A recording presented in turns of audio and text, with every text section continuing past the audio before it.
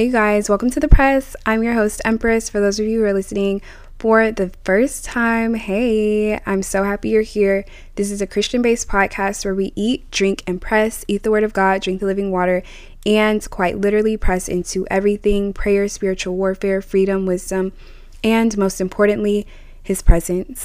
Okay, let me just say this. It's so important to understand the presence of God, be under the light of God, be under his glory, be under his voice, be under his discernment, be under his wisdom. Move when he tells you to move, go when he tells you to go, act when he tells you to act, because there are people waiting on you to do what he told you to do.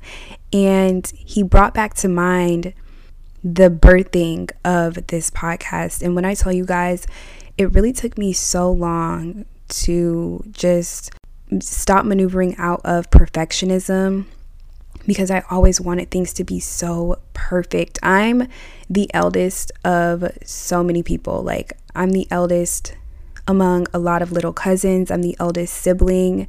So a lot of the things that I do, I naturally just want them to be good. I want them to show well, because I know that there are going to be people looking at me wondering, okay, so this is how I do it. Okay, this is where I'm supposed to go. That's just the nature of being the eldest child. And that's something that I just had to work through in my mind. Like, everything does not have to be perfect. It's okay to make your mistakes. But if I were playing basketball, I would want to be better than LeBron James. I would want to be better than Michael Jordan, or I'm just not going to do it. If LeBron is out there and I'm playing with him, I want to be better than him, period, or I'm just not going to do it. And that is it's a crazy mindset to get out of, where it's like, it's all or nothing. You know what I mean? And that kind of mindset can keep you so stagnant, where you're just not allowing any room for growth, you know? So yeah, it took me forever to actually get started on the podcast and move how God wanted me to move, speak how God wanted me to speak. Because I felt like, okay, I don't know everything. What if I say something wrong? This is the word of God. This is nothing to be played with. I have to be perfect, right? No, I have to be under the light of God. I have to be under the glory of God. Everything does not have to come perfect. I'm not Jesus. I'm not trying to be Jesus. I'm trying to be who he created me to be. And I remember my sophomore year, I was in the CAF. My sophomore year of college, I was in the CAF. And my roommate's boyfriend saw me, and he came to sit down with me. And we'd never really had a conversation before, but our conversation was just so nice. I remember we were just talking for a good minute, and our conversation naturally progressed to talking about God. Because at this time, like 18, 19 years old, that Empress, she was literally a firecracker for God. Like, legit, every other sentence was about God at this point. So if anyone engaged with me in conversation, I was going to talk about God, period. Our conversation naturally went towards God, and I ended up telling him that I was going to start a podcast. And this is so out of character for me, because I don't go around just parading around talking about the things that I want to do, especially if they're not in form on the earth yet. And I didn't even have a microphone at that point. So I don't know, like, that was just so out of character. But I felt safe telling him that that's what I wanted to do. And his immediate response was excitement. He was overjoyed. And he just kept telling me throughout our conversation, you're so wise. People need to hear what you have to say. And I think that's how we got to me telling him that I was going to do the podcast, because he kept saying that people needed to hear what God was telling me. And I was like, okay, well, I'm doing the podcast. And he was just so excited. And he was like, you have to tell me when it drops. Like, just let me know when it drops. And every time he would come over, he would just mention the podcast and like how he was excited about it, and make sure I let him know. That was in 2019. And right after that happened, COVID happened. So we never came back to that apartment, and I never really saw him again. So in 2022, when I released the first official episode, which is Double for Your Trouble, he actually DM'd me and he was like, hey, did you ever start that podcast that we were talking about on the day that I dropped the episode? And mind you, honestly, we have no other connectors other than my roommate who he dated. And he told me my Instagram randomly came up on his page, and he figured that he needed to DM me and ask me about the podcast. And crazy enough, that was the day that the episode dropped, the first episode dropped. I just think that is so interesting and so crazy how God positions people. And I don't know, I just thought that story was really cute and I wanted to share it. And I just really love how God has progressed the press throughout even just these last few months. It's like Eat, Drink, Press really encapsulates what we're doing here. God really, he did what he had to do with that adage, because we have the press, the good news, and you know who really doesn't care, who really does not care how they speak their mind regardless, is a journalist. Things are boldly stated, and that is how it is here. It has to be. I can't water down the word of God because it's not what's trending or it's not politically correct. I can't sit and watch the character of God be maligned. I can't water down the word of God to seek man's approval. Like, are you kidding me? And it's really not wise for, especially now. You probably could have gotten away in like 2015 with creating something and saying, oh yeah, this is for God, but it's not really of God. It's not wise for anyone to create anything in the name of God, but God is diluted. The Holy Spirit is nowhere to be found. You've removed the concentration of the Holy Spirit, and now it's all about what you want. And there is always going to be hostility towards your press, towards what you're doing.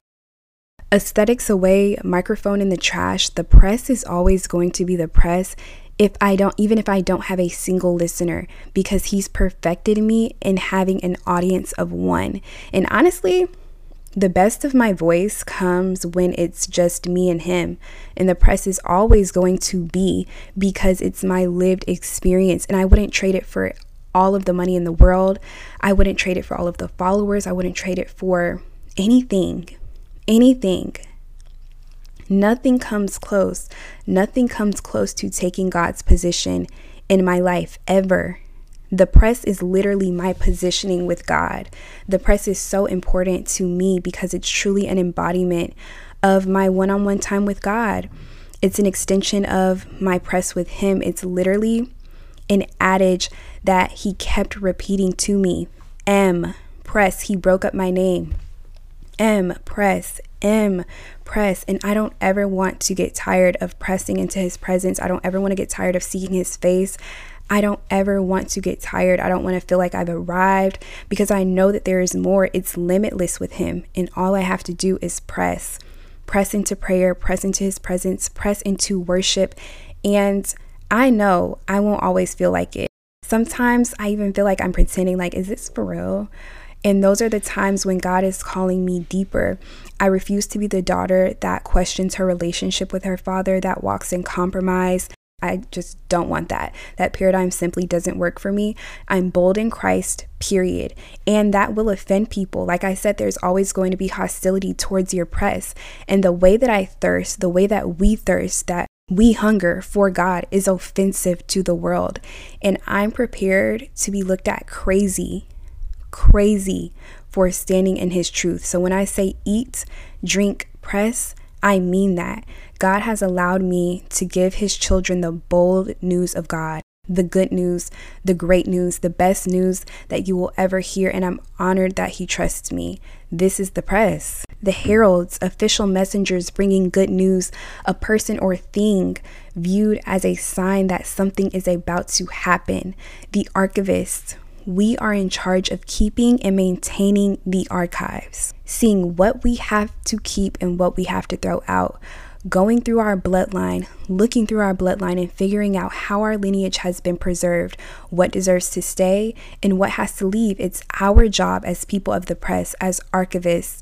It is our job to be information professionals who assess, collect, organize, preserve, maintain control over, and provide access to records and archives, because archives are determined by their long-term value. This is why it's important to write the vision and make it plain. You are supposed to be an access point to so many people. Archives are access points. It shouldn't merely be a story by word of mouth, which is powerful, but also hand us the physical proof. Show us your prayers. Imagine the freedom that would come to your bloodline if you were to be an archivist and preserve the things that you are writing down and making plain. Those who come after you will be able to look through your family archives, look through your prayers, see your business plans, look at the demons that plagued your family, and they will receive freedom from that. That's what testimonies do. This is why the press is about the ones who are living out and recording the moments for the book, the Bible. Our lives are going to be newsworthy, and the press isn't just to be cute. It's not, oh yeah, this is a podcast, she loves God, I love God. No, cute, but no. Think about how a grape would react if they've been through the wine press. You look and say, oh, that was cute. Excuse me? Absolutely not. The grape went through crushing, pressing, a manglement, and you think it's cute? No. You are going to get the entire sensory experience that comes from the pressing of those grapes. I didn't go through the pressing just for me. Others are supposed to benefit off of what I went through. If Jesus isn't seen through my life, then I went through the pressing for nothing. Because listen to this, I took a wine course in college, and there's a term that the community uses, terroir. And I'm not going to say that with a French accent because it's a French origin, but I'm of American origin. So we're going to go with terroir. And it's the most interesting term in the wine business. It comes from a French idea that a region is mirrored through glass. In other words, terroir refers to, and if you want to look that up, it's terroir. But yeah, it refers to the overall design of a wine, including soil composition, elevation, temperature, latitude, and sun exposure. No one really knows what it is or whether it even exists, but in my opinion, it's the manifestation of natural components that give wine its feeling of location, its feeling of place. The degree to which a wine represents the terroir of the location is determined by the winemaking process. Others believe that all of this talk about terroir is nonsense, and detractors argue that tasting the region and weather in fermented juice is impossible. Instead, they believe that taste is imparted after harvest by the winemaker's efforts. During my research, I noticed that a lot of people simplify the terroir to the soil, not taking into account the French meaning. And terroir is a beautiful expression of the savory notes within a region. Every wine produces its own terroir. And once you've grasped the meaning of it, you'll be able to discern how it manifests itself in a wine's character, from flavor to alcohol level. Side note, I don't drink wine, to texture, but I love the sensory olfactory experience of it all. It brings like this cultural pride to the wine experience. Like, imagine traveling through a wine country and there lies a true sense of place, beauty, and time. It could be a lot to take in, but let's think about ourselves as we go through the pressing and come out. We have such a unique and complex composition. We act as an heirloom, as evidence of our place, the secret place, since that is where the pressing occurs. The region of our secret place is mirrored through us in real time. Our pressing, the lessons he gave, the places he restored, the business ideas he brought to life. The experience of tasting your wine after your press is comprised in such a distinctive way. And honestly, it's not easily explained, hence the wine community not really knowing where to place this term. And terroir, which literally means soil, land, is interesting because remember, we are made from dust. Genesis 3:19 says, by the sweat of your brow you will eat your food until you return to the ground, since from it you were taken, for dust you are and dust you will return. Okay, now let's get into the real episode. This is episode 12. We left off talking about the light of God, and this is part 2. As you guys know, I am obsessed with the impression of God, aka I'm obsessed with his light.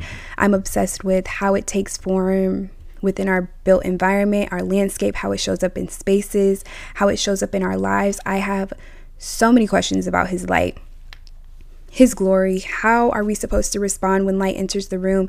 Am I seeing the light correctly, or are my eyes plagued? It's a valid question because the enemy masquerades as an angel of light. And I know that with God's light comes true sight. And as someone who is such a visionary, I see things that are beyond my comprehension. And I know that these things are a manifestation of God's light, because each time I have a vision or a dream, or I've seen something that he wants me to do on this earth, or I've encountered him, there's just so much light in it that it could bring me to tears. It has before. And the light of God comes to us in a way where our natural eyes can't bear. It's humbling. One day, me and my friend were chatting about the face of God and his light. I often think about how the Israelites reacted after Moses came down from Mount Sinai, which I'll get into a moment. But if we saw God in his full glory, it would be so revealing to our flesh that our human bodies would not be able to take it. That's why it's important to watch how we're reacting to the truth, the light of God coming into our life. The truth makes our flesh squeamish. We get offended. We get irritated and ignorant. In Exodus 34:29 through 30, it says, When Moses finished speaking to them, he put a veil over his face. But when he entered the Lord's presence to speak with him, he removed the veil until he came out. And when he came out and told the Israelites what he had been commanded, they saw that his face was radiant. Then Moses put the veil back over his face until he went to speak with the Lord.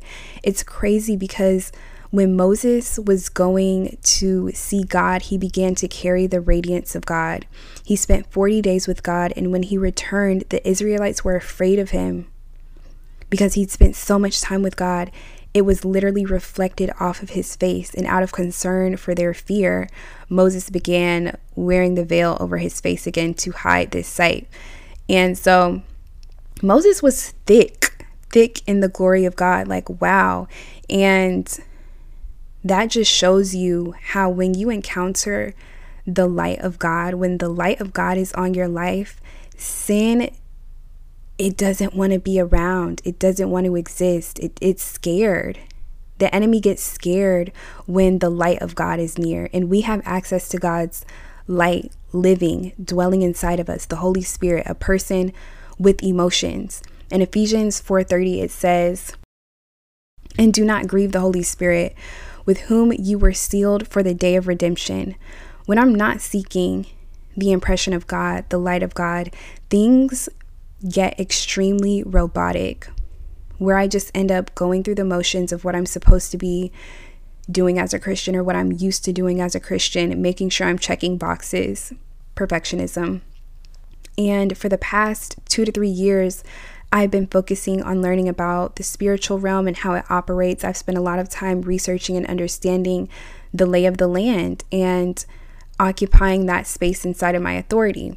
And so I've been so used to, if anything is being obtuse, or if I'm dealing with any red tape in my life, then I'm ready to suit up in war, which is a practice that I intend on maintaining. But sometimes it's literally just about applying practicality to what's going on as well. Some things require you to just use your common sense, which is the wisdom of God. Use your executive functioning skills. Take practical steps toward meeting your goal and move inside of what you know. We have to seek the word of God to understand how he wants us to maneuver. Seek Jesus, seek his light, seek his face, so that we're not stuck in a robotic nature. Interestingly enough, we're in a moment in time where artificial intelligence and robots are now superseding the position of man. AI is emerging suddenly, and it's possible that in the coming months or years that AI will have the capacity to replicate human emotions.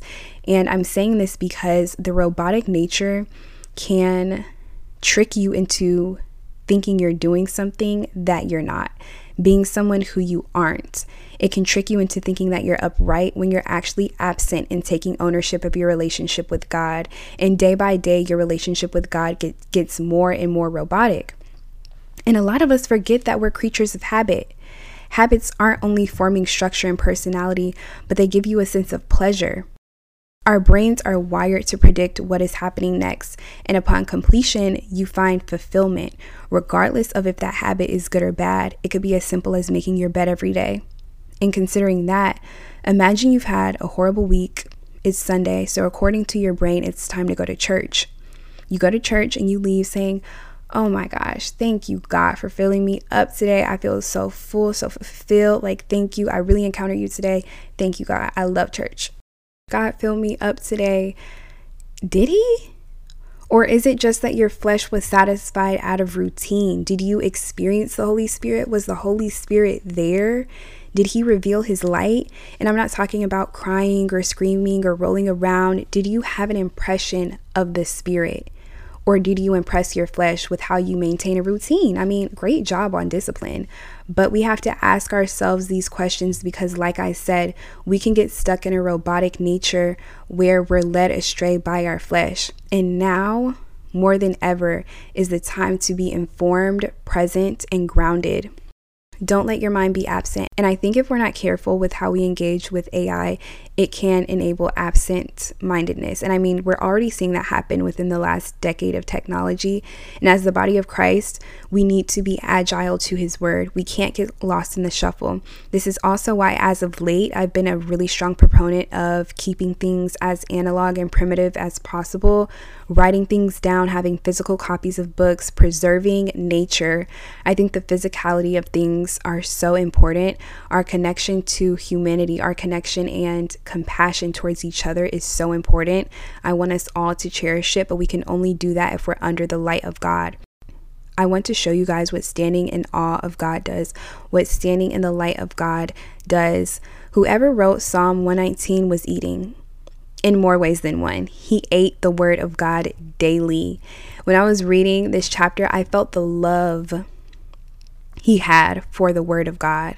He wanted nothing else but to fall in love with the word of God. You guys have to read it. It's so long, but I've grabbed a few of my favorites. And it says, where does it say this? All of these are going to be from Psalm 119. This man said in Psalm 119:97, "Oh, how I love thy law. It is my meditation all the day." And he has multiple lines like this in that psalm where he's just talking about how in love he is with the word of God, how in love he is with God's word, how in love he is with God's presence, and how he just wants more. He's really giving a round of applause to the word of God and really just in awe of it. In Psalm 119:113, it says, "I hate vain thoughts, but thy law I do love." Basically saying, I don't want to spend my days thinking about myself, toiling on my own thoughts, my opinions, my ways. I want to know what you think, God. Thinking about myself is such a lowly place to be. Take me higher. Show me you. Show me Jesus. Show me his face. Show me what you want to say to me today. You know, you can be so in love with God and his word that a finch just rolls off of you. In Psalms 119:165, it says, great peace have they which love thy law, and nothing shall offend them." Like, beautiful. Love that. Have you ever experienced a moment like so out of this world that it hurts to pull away from what's going on? You're so enamored with what's happening that you don't even notice anything happening outside of your moment, otherwise known as ones for the books. That is how these moments are with God. As this person is describing, he's so in love with God that nothing else has access to him. Offense, vanity, pride, among other things. His only goal is to love the law of God. He literally, when you guys read it, he's literally pleading, God, can you please just let me fall in love with your precepts? Let me fall in love with your law. Let me fall in love with who you are. Let me fall in love with your law. Please. It's only about Jesus with him. That's all that matters. Jesus is all that matters. Not the sermons, not the songs, Jesus. Not the pastor, not the podcast, Jesus. He is the one who we should seek. every single day, every single day. That is who we press into. Jesus. Look for Jesus. Jesus. That is it. Jesus. Just Jesus. Jesus. Jesus. Jesus. Jesus. Every day. Every day. Every day. Seek Jesus. I think I'm turning Psalms 19 into a prayer. Like once I read through, I'm just going to start praying Psalms 119 over myself, because he was really pouring his heart out. So yeah, you guys should definitely read it. It's so beautiful, and it will change the way that you approach the light of God. So yeah, thank you guys so much for listening. I will see you guys in the next episode.